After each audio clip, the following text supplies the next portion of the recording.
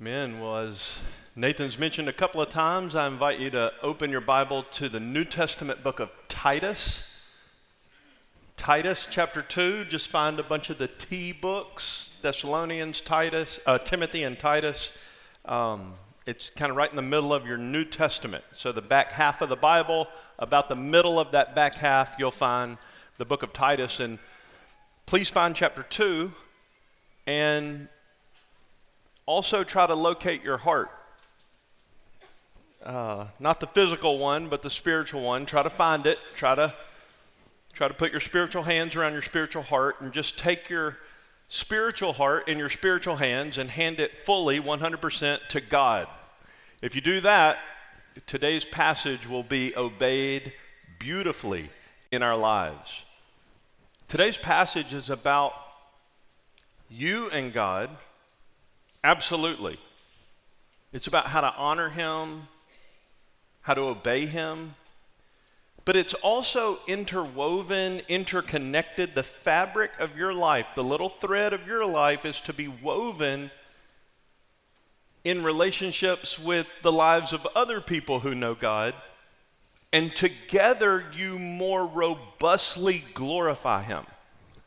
So it's about your behavior, your life, your obedience to God, but it's also about your relationships with other children of God, particularly in a local church. So that's what we're talking about today. I think you'll see those themes as we walk through Titus chapter 2, verses 1 to 10. Before I read the passage, let me just tell you the big idea is in verse 1. And then there are 4 or 5 applications in verses 2 to 10. Depending on how you count them, draw your attention to Titus chapter 2, verse 1. I'm reading from the New American Standard Translation. Tune your heart to the voice of God. But as for you, speak the things which are fitting for sound doctrine. Older men are to be temperate, dignified, sensible, sound in faith, in love, in perseverance. Verse 3. Older women likewise are to be reverent in their behavior, not malicious gossips, nor enslaved to much wine, teaching what is good, so that they may encourage the young women to love their husbands, to love their children, to be sensible, pure, workers at home, kind, being subject to their own husbands, so that the word of God will not be dishonored. Verse 6. Likewise urge the young men to be sensible. In all things show yourself to be an example of good deeds, with purity in doctrine, dignified, sound in speech, which is beyond reproach, so that the opponent will be put to shame, having nothing bad to say about us. Verse 9, urge bondslaves to be subject to their own masters in everything, to be well-pleasing, not argumentative, not pilfering, but showing all good faith, so that they will adorn the doctrine of God our Savior in every respect. Join me once again as we pray for the Lord's help. Father, it would be a tremendous blessing to every person here if you would help us understand what these 10 verses are saying. And it would be even better if you would fill us with the Holy Spirit to live obediently to them. So we ask for both of those supernatural blessings. We can see the words and we've read the words, but we ask that you would cause us to understand them.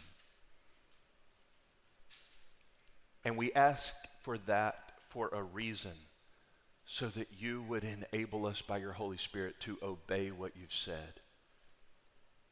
Dislodge our rebellion. Dislodge our disobedience. Forgive us for believing the lie that we cannot live in light of your truth. You are God and you are able. Fill us now with the Holy Spirit to glorify your Son by honoring you through walking in obedience to what this passage says. We pray in Jesus' name. Amen. So I mentioned right before the reading that verse 1 is the big point. Beneath that, we have a number of subpoints, and they're just application. So one main point, verse 1, 4 subpoints, but one of the subpoints has a subpoint. So one big point, 4 subpoints, number 2 subpoint has a subpoint. That's the outline. One point, verse 1, is telling the pastor or pastors what to do. All the subpoints are telling all of us Christians what to do with what the pastor does. The title of the sermon is Gospel-Shaped Relationships in the Church. Last week we looked at reproving the rebels at the end of chapter 1. That passage taught us how to spot people, how to identify people that are in opposition to God. They are opponents to the gospel in the church. How do we recognize them? What do we do with them? The week prior to that, we looked at the qualifications of character for those who are to serve as pastors. So putting the last 2 weeks together with this week, we've been seeing some vitally important relationships in the body of Christ. 2 weeks ago, elders, their qualification, their job description. They are to be men of this character, and they are to do 2 things.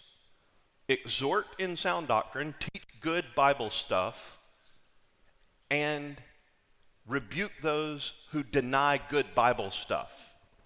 Teach sound doctrine, rebuke those who teach bad doctrine.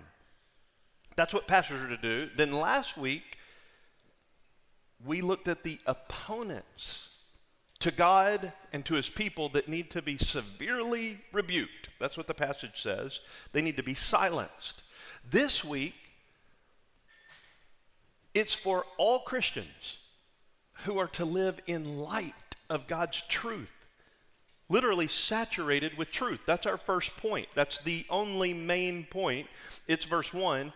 It's that pastors are to tell the church how God's truth impacts the lives of his people. Another way to say it, truth-saturated living. That's our first point.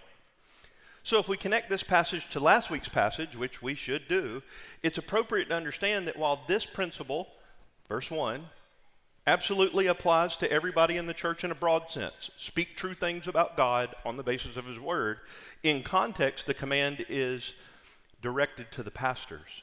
Look at verse 1 again. But as for you, that's singular, Pastor Titus, speak, that's a command, it's an imperative. As for you, Titus, say things which are fitting for sound doctrine. Do you see that he's not saying, say sound doctrine? He's already said that. He's saying, tell the people what it looks like to live in light of sound doctrine.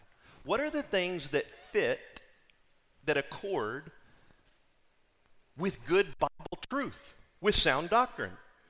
God will hold the pastors responsible for the diet that the church is fed. Give them sound doctrine.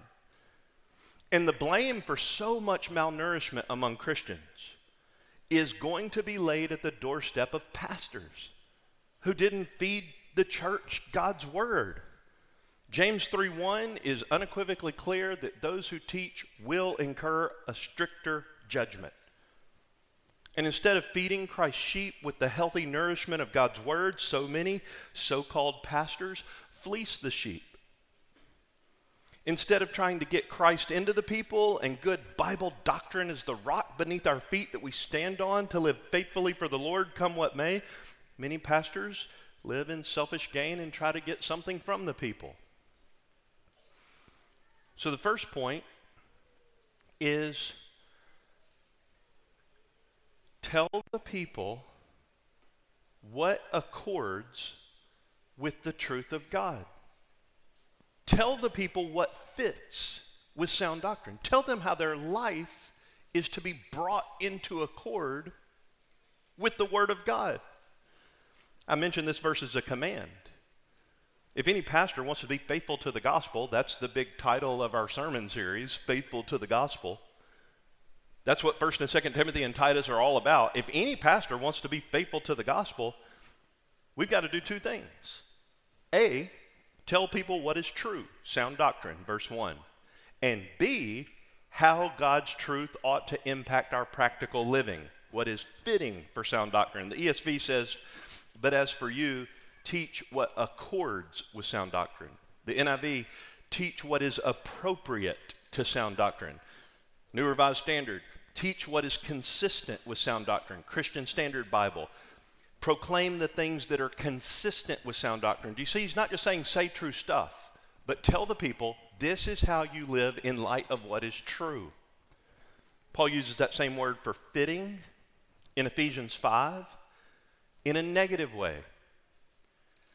Immorality, impurity, greed must not even be named among you, as is proper among the saints. Those things, being immoral, being impure, being greedy, that's not proper.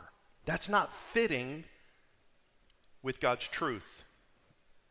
So this word carries the weight of moral judgment. So one of the pastor's jobs is to tell people what faithful to the gospel, big banner of our series, what faithful to the gospel living looks like.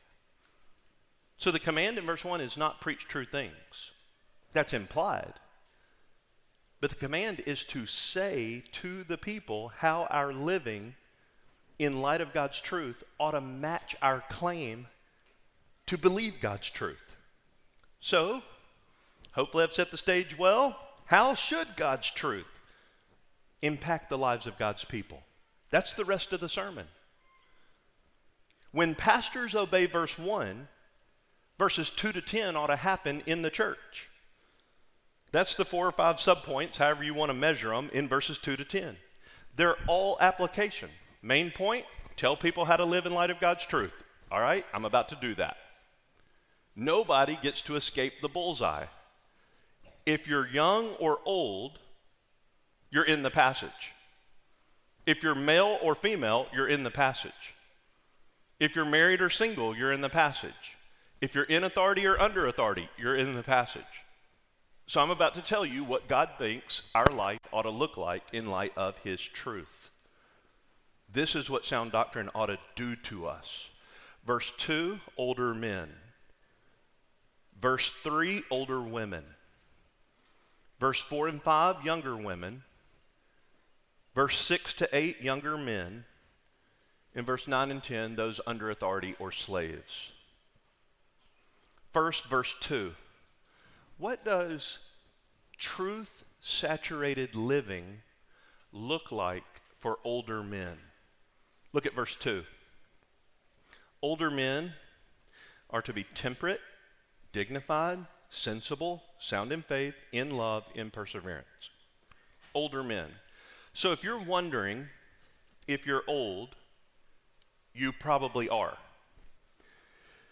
There's 4 characteristics that should mark your life. They're in verse 2. The 4th characteristic has 3 qualifiers. So what are 4 things that ought to show up in the life of older, godly men in the church? Is this true of you? The first thing, verse 2, is to be temperate. The ESV says sober-minded. Almost all the times that word is used in the New Testament, it's accompanied by relationship to alcohol. Be temperate in your use of alcohol. Don't abuse alcohol. Temperance is where we get our word from this word, temperate. In the New Testament, because it's commonly in relationship to alcohol, it'll help us to understand, because it's not connected to alcohol in this passage, what Paul's talking about. Older men should be told, verse 1, that they should be sober in all of their life. That's what it looks like to live saturated with God's truth. So, brothers, are you level-headed? Are you quick-tempered? Do you have a short fuse? When somebody puts their grubby hands on your idols, do you blow up at them? Are you given to being irrational? Are you impulsive? Or positively, are you, because of the truth of God, good doctrine, verse 1, does your life look like it's measured, deliberate, because you want to do your best to live in accord with the truth of God's word? The way this man lives his life, this older man in verse 2, actually earns the respect of younger Christian men in the church. Younger Christians look at these older Christian men, and these younger brothers say, that's what it looks like. God said that. I can quote the verse, but I'm actually looking at a man who does it. Temperate. Number 2, dignified. Older men should be dignified. The NIV puts that word in verse 2, worthy of respect. That's why I literally just said a temperate man earns the respect of younger Christian men in the church. Worthy of respect. That's what dignified means. In 1 Timothy 3, all deacons are required to have this quality. 1 Timothy 3:8, dignified. This means he does not demand respect from other people, but he's earned it. By his Christ-like character, men of godly dignity are like a lighthouse in a sin-dark, storm-tossed world. And as young men are being tempted to be thrown around by the chaos of all their peers and what they love, they're able to look at this man like a lighthouse in that sin-dark world and say, oh, that's the direction I want to go. Churches should be full of older men like that because God's truth saturates our lives. We're good guides and good examples. Number 3, sensible. That's also in verse 2. Older men are to be sensible. ESV says self-controlled. This includes the quality of a man who lives with a bit and a bridle in the mouth of his passions. Sensible means he steers his senses. They do not steer him. His passions motivate him to go Godward when they're enraged and provoked. They don't steer which way he goes. They don't take him sinward. He takes them Godward. And then finally, number 4, verse 2 says he's sound. He's sound in 3 specific ways: faith, love, and perseverance. But what he looks like is soundness. This is the same word that's used in last week's sermon, verse 13 of chapter 1, where we're told that rebels to the gospel must be reproved severely so that they will be sound in the faith. That's also faith, the first qualifier Paul gives to this being sound. Do you see it? Verse 2, sound in faith, sound in love, sound in perseverance. It's really one conglomeration, not 3 separate things. It's faithfulness, which is full of love and steadfastness. One commentary said, the older man should manifest a healthy trust in God. That's faith. That it is accompanied with love toward others and a hopeful perseverance and endurance toward God. So older brothers, this is what it looks like to be saturated with good Bible truth, good sound doctrine, verse 1. So does your life, brothers, look temperate, dignified, sensible, and sound? What about God's truth saturating older sisters? That's verse 3. Look at verse 3. Older women likewise are to be reverent in their behavior, not malicious gossips, nor enslaved to much wine, teaching what is good. So Christian sisters, like I just said to the brothers, if you're wondering if you're an older woman, the answer is probably yes. And I want to say something to you that is what you can already anticipate. At least I trust you can. While the culture's telling you not to embrace your age, and it's culturally inappropriate to even ask somebody over approximately 20, how old are you, if she's female, I want to say to you that the Bible encourages you to boldly wear your aging as a badge of honor. Godly women who have walked with Jesus for decades are more beautiful at 80 years old than they are at 18 years old. Don't try to revert. Embrace the beauty of godly womanhood, including being old. Paul just says, old women. And then he says, when God's truth saturates your life, the pastor's job, verse 1, is to tell you what that's supposed to look like. So I'm about to tell you what a truth-saturated older woman looks like. 4 things. Number 1, reverent in their behavior. Do you see that in verse 3? Literal translation. That which befits a holy person. Several commentaries connected this description, reverent behavior, to the priestess in a temple. That means she's living all of her life as an act of worship to Jesus. Her behavior, literally the way she acts, is reverential toward God. She acts Godwardly. She lives reverently. There's no irreverent aspect of the way she carries herself. She's Godward. All of her life is worship. Number 2, verse 3, not malicious gossips. The word is in the Greek one you can hear and understand without me even translate it. Diabolus, diabolical. She doesn't use her tongue devilishly. She's not a malicious gossip. What's the enemy's job description in the Bible? Satan's name is accuser of the brethren. Apparently brothers are not immune. Brothers are not immune to this sin.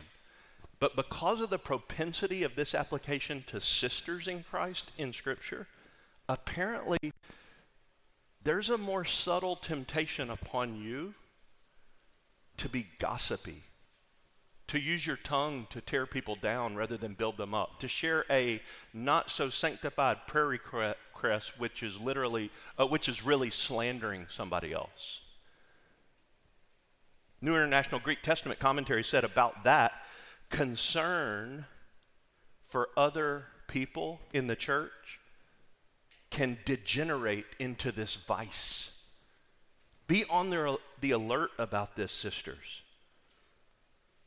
This means that hearing good doctrine, verse 1, should bring a steady reminder to older ladies that you must be godly in your speech. Number 3, not only reverent, Godward in all of your life, not also, number 2, not being maliciously gossipy, but number 3, God's truth saturating our sisters' lives looks like they are not enslaved to much wine. We're going to have a meal after church today. That's been happening in churches since the Bible was written. In 1 Corinthians, at their grace lunch, folks were getting drunk. 1 Corinthians 11:20. They literally were getting drunk at church. Go read 1 Corinthians 11:20 sometime. Paul's telling the sisters, do not be enslaved to much wine. If people can get wasted at the table of the Lord, then you can absolutely sinfully justify drinking too much anywhere. Do you see that if the church at Corinth was letting people get drunk at the Lord's Supper, then Christian people can justify too much wine anywhere. Sisters, Jesus did not turn water to wine at a funeral. He turned water to wine at a wedding. Celebrating the good work of God rather than drowning your sorrows or relieving your stress is a healthy grid for how to use alcohol in moderation if you're not a teetotaler, which is also a very good option. Older, godly women are satisfied with the sufficiency of Christ. Therefore, they do not yield to anything else that would numb their sensitivity to the Holy Spirit. They're intoxicated with Jesus. Number 4, finally, older women are to teach what is good. Do you see that in verse 3? Teaching what is good. We've all been around sisters in the Lord like this. This church is so shaped by women like this. This is sisters in the Lord whose walk with Jesus has become a repository for good things.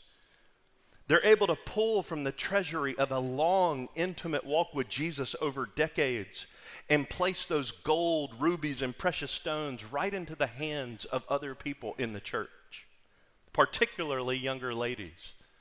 As I was thinking about this passage, I just thought of so many examples. But I'm going to share one outside the church so as not to embarrass anybody without their permission, though it would be a good example. Our pastors and their wives, earlier this year, sat in our church office with our dear friends from the UK, David and Mary Tucker. Dear old David Tucker, you remember him?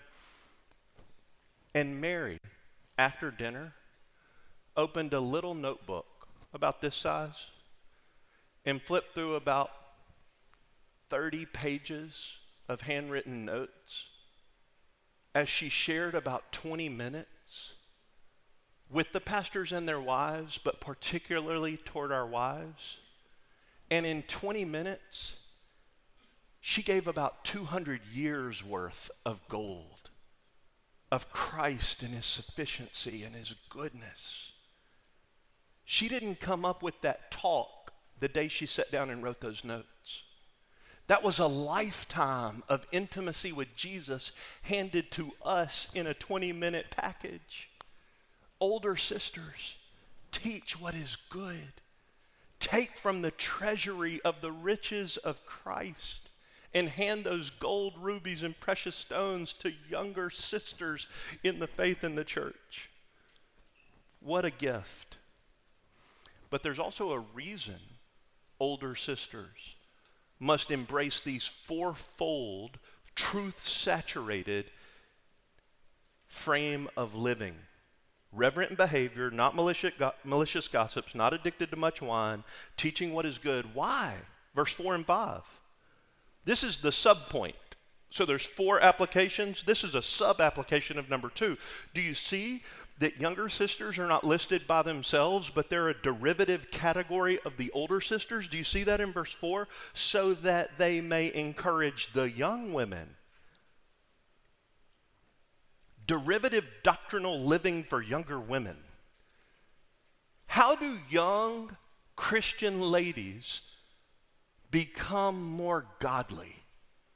One of God's main answers is giving them older sisters in the church. This is the first of 4 so that statements in the first 10 verses of chapter 2.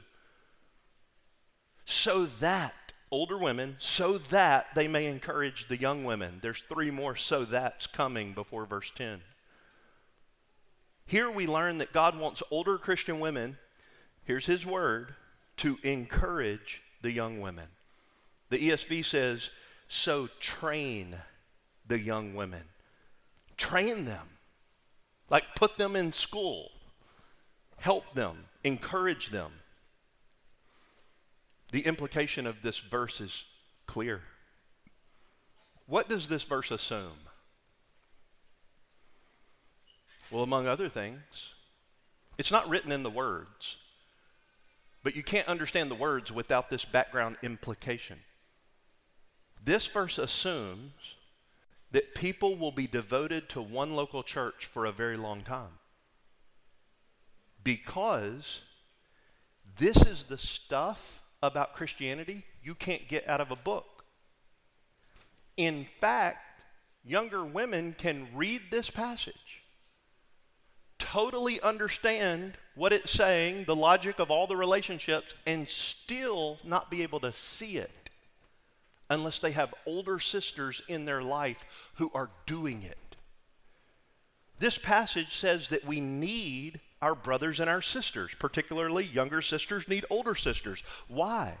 So that they can show you what it looks like. ESV literally says train you. New American Standard says encourage you. This is another beautiful emphasis of the caught aspect of Christianity. One of the great weaknesses of the American church, and maybe Grace Church, is that too many people often look for a church where everybody's just like them. Everybody the same age, everybody the same income, everybody the same hobbies. I hope you have a lot of Christian friends like that. There's nothing at all wrong with that. We literally just got out of a class where we had kids, teenagers, and adults. Awesome. Those people are going to have a huge impact on your life.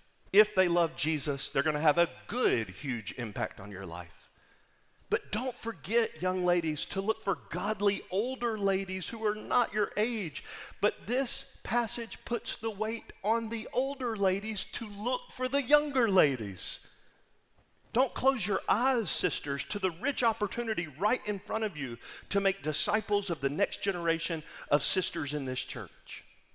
So I have the joy of being a coach for 3 little girls in this church, Lizzie Kaiser, Gigi Smith, and my daughter Addie.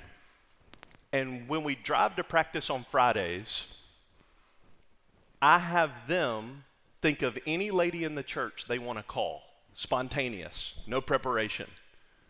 So far, we've called 4 ladies, spontaneous, and I say to those ladies, you know, the car talks or whatever, the phone talks through the car speakers. So I just said, yesterday we did this, or Friday. I said, hey, this is Pastor Jordan. I've got 3 girls with me here in the car, and they picked you as somebody to spontaneously call just to share with them for a second, maybe a minute or two, anything from your walk with the Lord, your quiet time this morning, something God's teaching you, something you're praying about. Oh, it's been amazing. And you might be next. So you can go ahead and start thinking about what you might want to say. Do you know what those subsequent conversations sound like after we hang up? I wish everybody could hear what these little girls say about what those ladies said. It's doing something really good to the fiber of their soul to hear you talk about Jesus. And you know, if you're one of those ladies even, that when you hear other sisters who've walked with Jesus longer than you talk to you about what God's teaching them, it does something so good to the fiber of your soul. Young ladies, little girls, listen to Pastor Jordan. If you want to become more like Jesus, watch the older ladies in this church. Listen to them. But I said a moment ago, the weight is not on the younger ladies, it's on the older ladies, sisters in the Lord. Look for them. Open your eyes. They're crawling all over the place here. And you are already equipped to be pouring into them the beauty of God's word and the truth of Christ. One of Satan's favorite lies is you don't know how to disciple anybody. Are you walking with Jesus? You know how to disciple people. Discipleship is just one follower of Jesus helping another follower of Jesus be a better follower of Jesus. That's it. You can do that, and you're already equipped to do that. Older ladies are called in verse 3 to teach good things. What should you teach them? I'm glad you asked. You should teach them first, if they're married, verse 4, love their husband. The text literally says, so that the young women will love their husbands and children. One powerful, very practical effect of belonging to a local church is that your marriage should get better over time. Sisters, I actually know you have done this, though I don't know any of the content of this just because you know each other. But I sure hope, along with your other pastors, that you've had lots and lots and lots and lots and lots of talks with other sisters in this church that the pastors and the men do not know anything about. If you're not having those talks, please have those talks. And I hope that some of those talks have included one sister in this congregation telling another sister in this congregation, go home and love your man. That's Bible. Ladies, teach the ladies how to love their husband. Tell them to do that. The Bible literally says that I'm supposed to tell you for you to tell others to do that. Verse 1 gives me the command, and now I'm doing verse 4. So go do that. But also tell them to love their children. Do you see the first two relationships are in the home, spouse and children? This doesn't mean if you're not married it doesn't apply to you. But for those who are married with children, it's so good and so practical. Just like marriages should improve for Christians who are in a church for a long time, so also kids. I wonder if this is true for you. If you grow up in a church, you ought to experience more love than kids who don't. Don't get me wrong. This comes with the need for a little bit of precision, so follow me carefully. It's not that we want anyone to go without love. All kids should be nurtured in a safe, loving environment. But church kids ought to sometimes pick up on and hear things that non-church kids don't hear and can't pick up on. Let me give you an example. Mom says to her daughter, little Susie, I was talking to Miss Mary after church today, and I was telling her how sad I am about how frustrated I got with you this morning, and how that happens more often than I would like to admit. I was telling Miss Mary how little things annoy me way too much, and I make a big deal out of a little thing. And Susie, I need to tell you that the Lord really used Miss Mary today to help me. She said a few things, but she prayed for me right then and right there, and she prayed for you. I'm so glad God gave our family to a good church that helps mommy love you with God's love. That's what's happening in verse 4. Older women are telling younger women, here's how you love your kids. Here's how you love your husband. Do that. Verse 5 is be sensible. This is the only virtue that must be so important to God that he says it in all the relationships. He just said it about older men. He's saying it now for older women to teach to younger women. It's in verse 2, verse 5, verse 6. Be sensible. Old, young, male, female. Hearing and believing God's truth proclaimed to you, verse 1, should make us sensible. ESV says self-controlled. This means that mommy is not unreasonable or applying harsh punishments that don't fit the crime.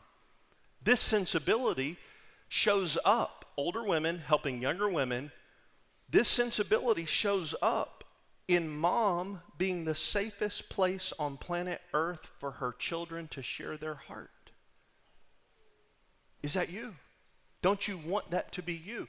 Older sisters can help you become the safest place on earth for people close to you to share their heart. That's sensibility. Older women are the primary ones that God intends to use to teach these things. Verse 5 is to be pure. This is personal holiness.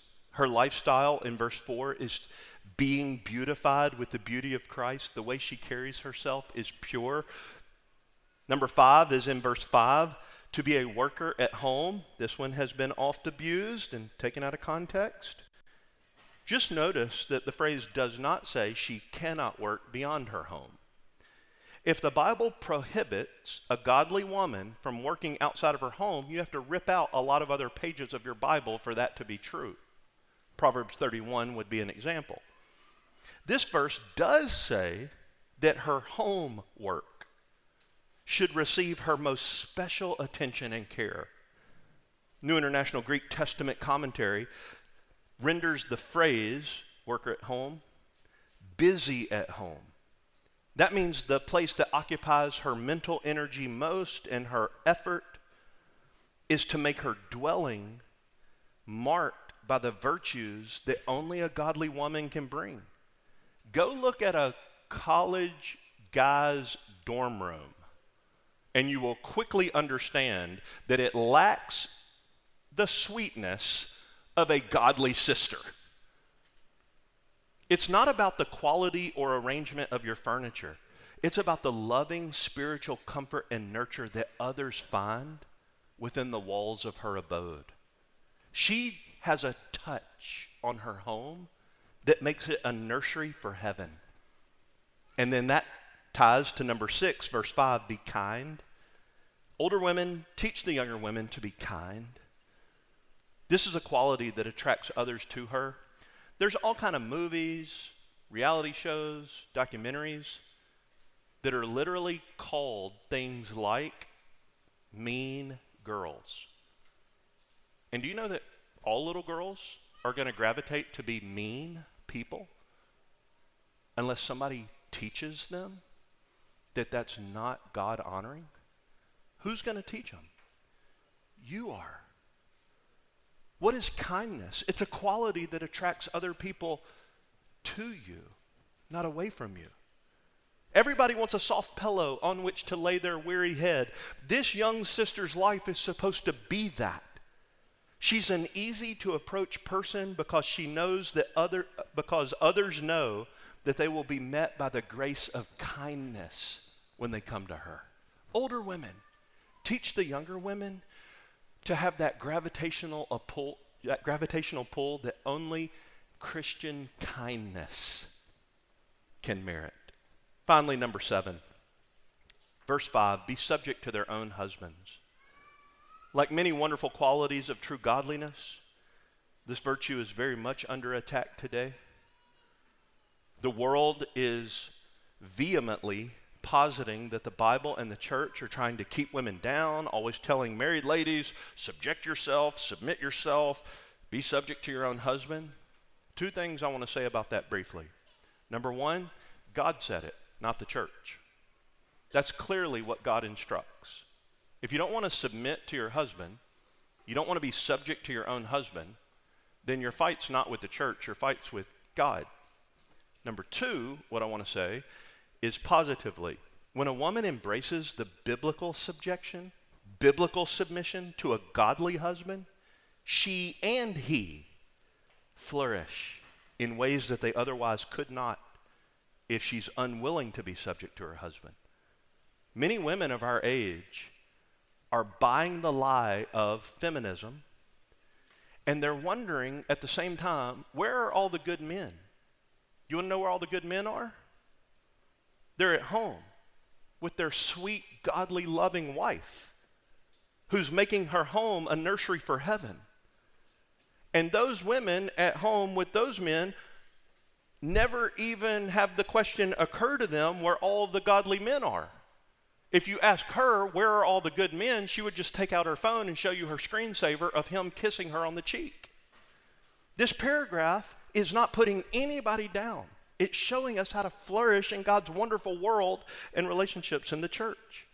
And it has a lot to do with good biblical ecclesiology. Don't we all agree? Ecclesiology. That's the doctrine of the church. What does this have to do with the doctrine of the church? I'm glad you asked. This book literally calls for male-only pastors and elders. We believe, that's what the Bible teaches, only men are eligible to be pastors. That truth, it is true, might inadvertently lead young women to think they have no place in the church, or that all that doctrine stuff, serious theology, that's only for the young guys and the older guys and maybe especially only the pastors. No. Older women who've been saturated in Christ, nourished on the truth of God's word. Verse 1, sound doctrine, systematic theology, biblical theology. Older women who have that in their veins, even through men preaching it to them, are divinely suited to show younger women the ropes of how they can live a truth-saturated life right now. If any young person says, oh, I'm not interested in all that serious theology stuff, the older women should be the first ones to say, oh, but you should be. If this passage takes deep root in a local church, what would happen? Now, I want to say something that sounds counterintuitive. If this passage takes deep root in a local church, what would happen? The older women would eventually become the least godly generation. Do you see how that works?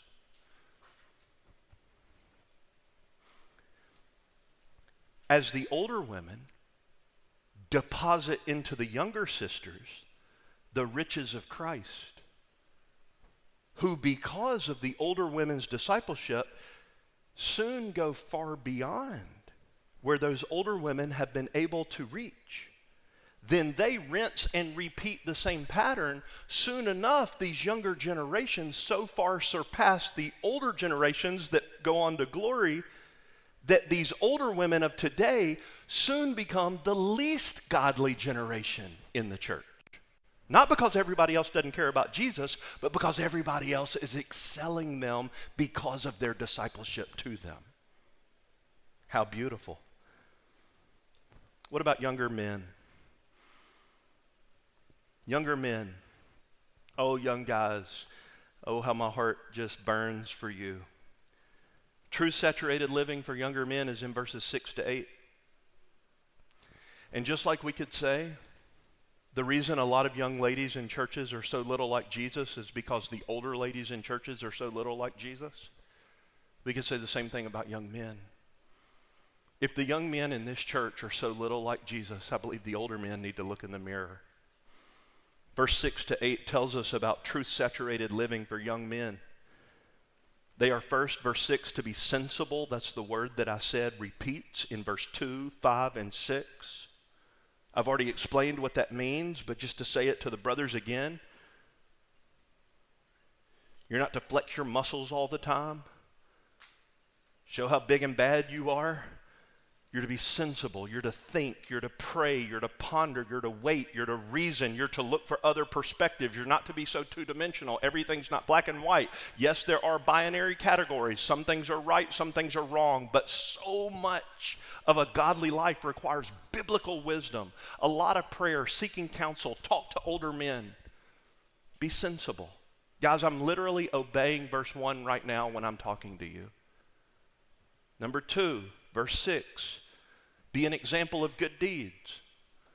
While a lot of young guys want to sit around and point fingers at others who do all the wrong stuff, or maybe debate endlessly all the what ifs, godly young men are busy getting things done. Young men, you right now are called by God to be an example of good deeds. That's verse 6.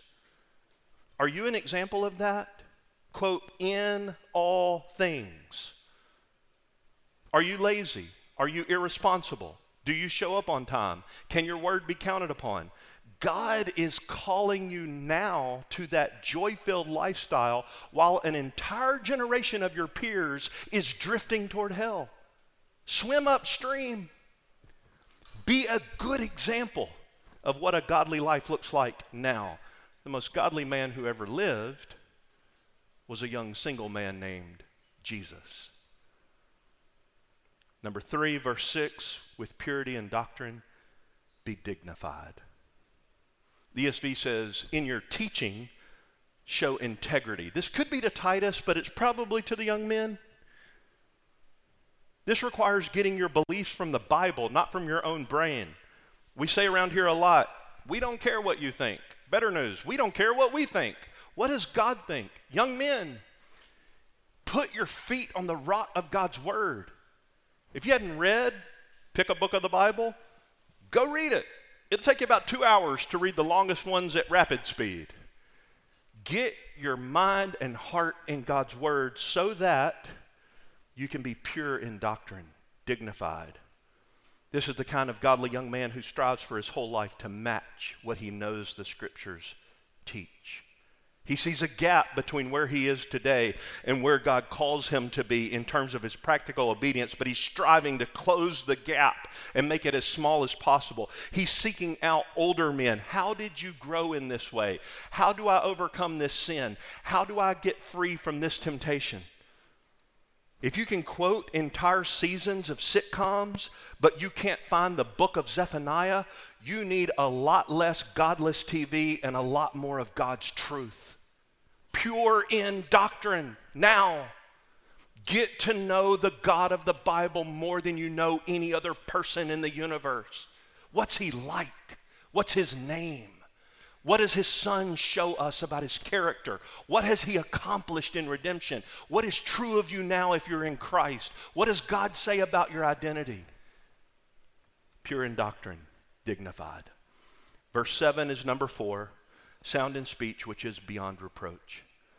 Would anyone, verse 7, I need you young men, listen please with all your might. Would anyone who hears you talk be able to say that your words betray your profession of faith? If you call yourself a Christian, is there anybody who would say there's zero chance he's a Christian? Is your mouth full of what Ephesians 4 calls unwholesome talk? Or does your speech, Colossians 4, give grace to people who hear you? God's calling you right now to be sound in speech, which is beyond reproach. It doesn't mean people won't say bad things about you. They may lie. They may say things about you that are not true. But if investigated, it would not be able to stand because you're sound in your speech, which is beyond reproach. But do you see there's a reason? There's another so that. So that they will have nothing bad to say. But notice in verse 8, it doesn't say about you. What does it say? About us. Live this way, young men, so that they will not have anything bad to say about us. The purpose statement in verse 8 reminds us that what one person in the church does reflects on the entire congregation. We've all heard our grandmas and granddads say, you better remember whose name you have. We've all heard people who refuse to come to churches. Why? Because all those hypocrites who go down there. Is there anything about the lives, about our lives, that is giving other people a legitimate reason to discredit the glorious gospel we believe and the Savior we love? Young men, you must have a special propensity to this because God says it squarely to you. Finally, verses 9 and 10, we've talked about older men, older women, younger men, and now what a strange category. Slaves. Truth-saturated living for slaves. Look at verses 9 and 10. Urge bondslaves to be subject to their own masters in everything, to be well-pleasing, not argumentative, not pilfering, but showing all good faith, so that they will adorn the doctrine of God our Savior in every respect. Why would God include this category? Well, to be clear, the New Testament does not endorse slavery. It does routinely give instructions to Christians who were enslaved. When I say routinely, I mean a big chunk of Ephesians 6, Colossians 3, 1 Timothy 6, and 1 Peter 2. God says a lot to slaves. The New Testament writers, one commentary says, encouraged Christian slaves to serve their masters obediently, whether or not the master was a Christian. That's irrelevant. The New Testament says serve them obediently. So in verse 9, Paul's applying God's standard to the heart of slaves, not just to their actions. to their heart. I know that because he's telling them to subject themselves, verse 9, in everything. He's telling them not to argue, but to please, honor, or obey, however you want to translate that word. Several commentaries suggested that Christian slaves in Crete may have been trying to use their newfound faith in Jesus as an excuse to no longer obediently obey their masters. If that's the case, they were actually right about their equal status in God's sight, but they were wrong about how to honor God within the boundaries of their human relationships. Apparently, some of these people, these slaves, were argumentative. So Paul says, teach them not to be that. Apparently some, maybe most, maybe all of them were pilfering. You know what that word means? Stealing, taking things that were not theirs. Their master had a lot of money. Their master had a lot of stuff. The master put them in charge of the money and the stuff. They were shaving some of it off the top. It seems that these slaves in Crete were using their Christian faith as an excuse to justify sinful behavior. But do you see the purpose? Why should a slave not be argumentative? Why should he be obedient to his master? So that, verse 10,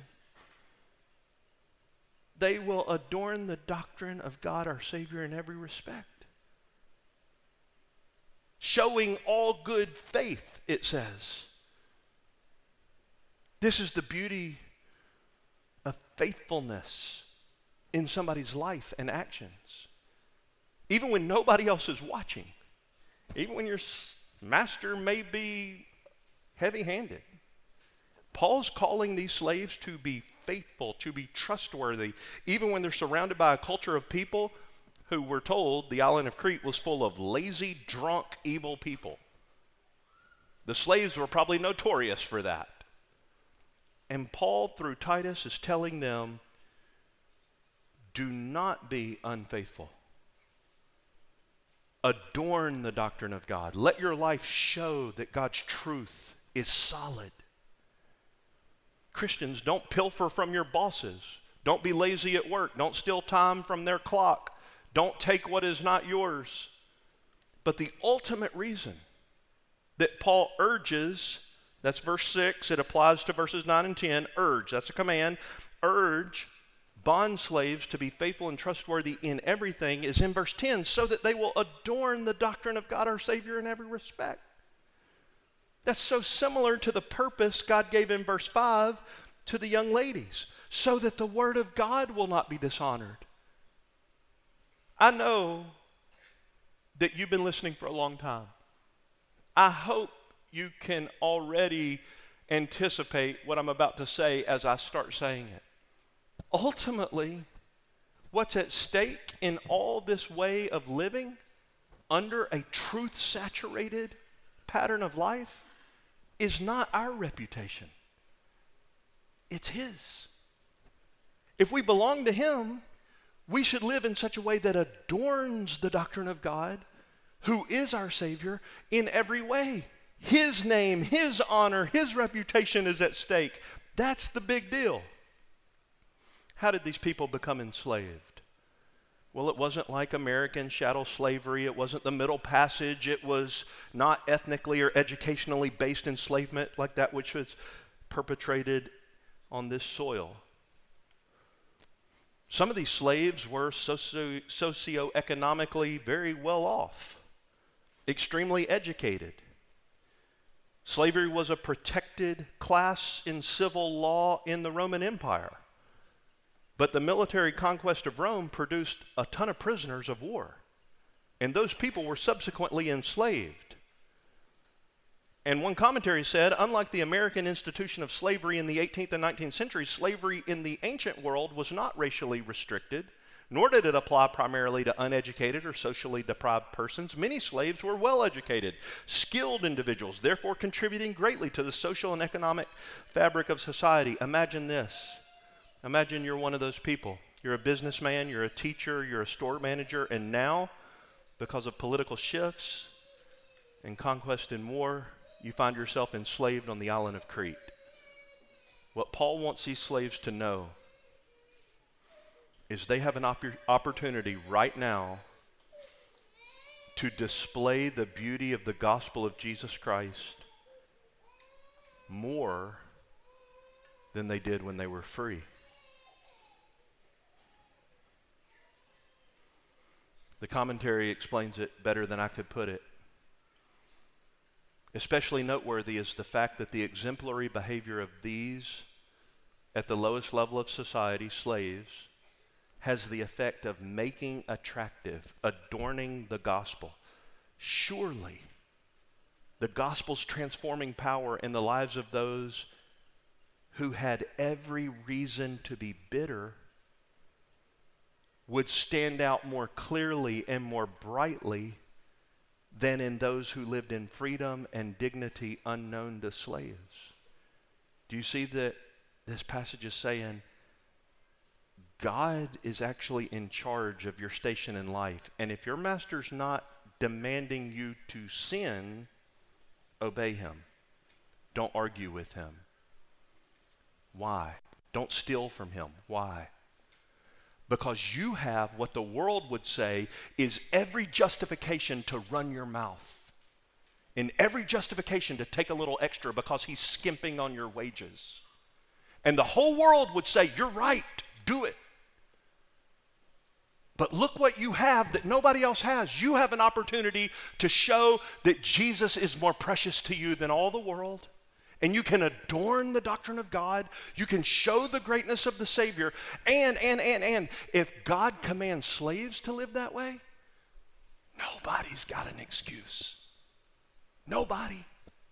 Everybody has to be required to honor Jesus in everything if God's requiring it of them. You see how this works? So I close here. For the sake of your soul, if you're not yet saved, if you're headed for hell, if you're in need of sins forgiven and a forever love relationship with Jesus, God is calling his children to live truth-saturated lives, and ultimately that age-old excuse, all those Christians are just hypocrites, so I don't want to become one of them myself, is going to be a very sorrowful and sad argument when it comes Judgment Day. We have been hypocritical. We actually have not been consistent with what we say we believe. We regret that. We're sorry for that. We wish the gap was smaller, like I said to the young men, between what we know is true and how we live, but we're trying, so help us God, to close that gap. And God's given us older brothers and sisters to help us, and we're trying. But please don't let our inconsistency and hypocrisy keep you from a love relationship with the King of the universe. The gospel is true. The blood of the risen Jesus is the only hope for forgiveness and reconciliation with God. Even if all of his people sinfully compromise in our behavior, that is still true. You still need Jesus. But for any of you who are Christian,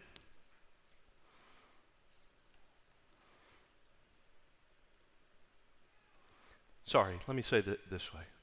For any of you who are not Christians, we are sorry for all the ways we have not lived faithfully for Christ.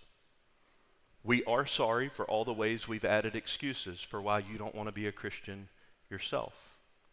And on behalf of us all, I'm saying please forgive us. And for Christ's sake, please do not reflect onto him the unfaithfulness you've seen in us. He is faithful. He is trustworthy. He is worth living for in whatever situation or station of life you find yourself in, because he's the one that placed you there.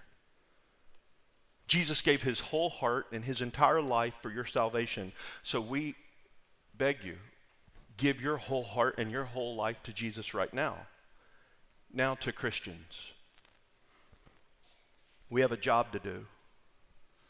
Men, boys, women, girls, and all who God has placed under any authority, provided they're not requiring us to sin, take note. You have been made who you are. You have been placed where you are by God because he wants to use you to show those around you the beauty and sufficiency of Jesus. Again, if those in authority above you are trying to lead you into sin, don't obey them. But in every other situation, the greatness and gospel of Jesus in the eyes of others has been entrusted to us. Oh, may God empower us to live in a way that's fitting for sound doctrine. Let's pray together. Oh, Father, thank you for your word, and thank you for your gospel truth. We pray that you would cause us to live in light of the truth of the gospel and to follow Jesus with all of our heart. We pray this for your glory. In Jesus' name, amen.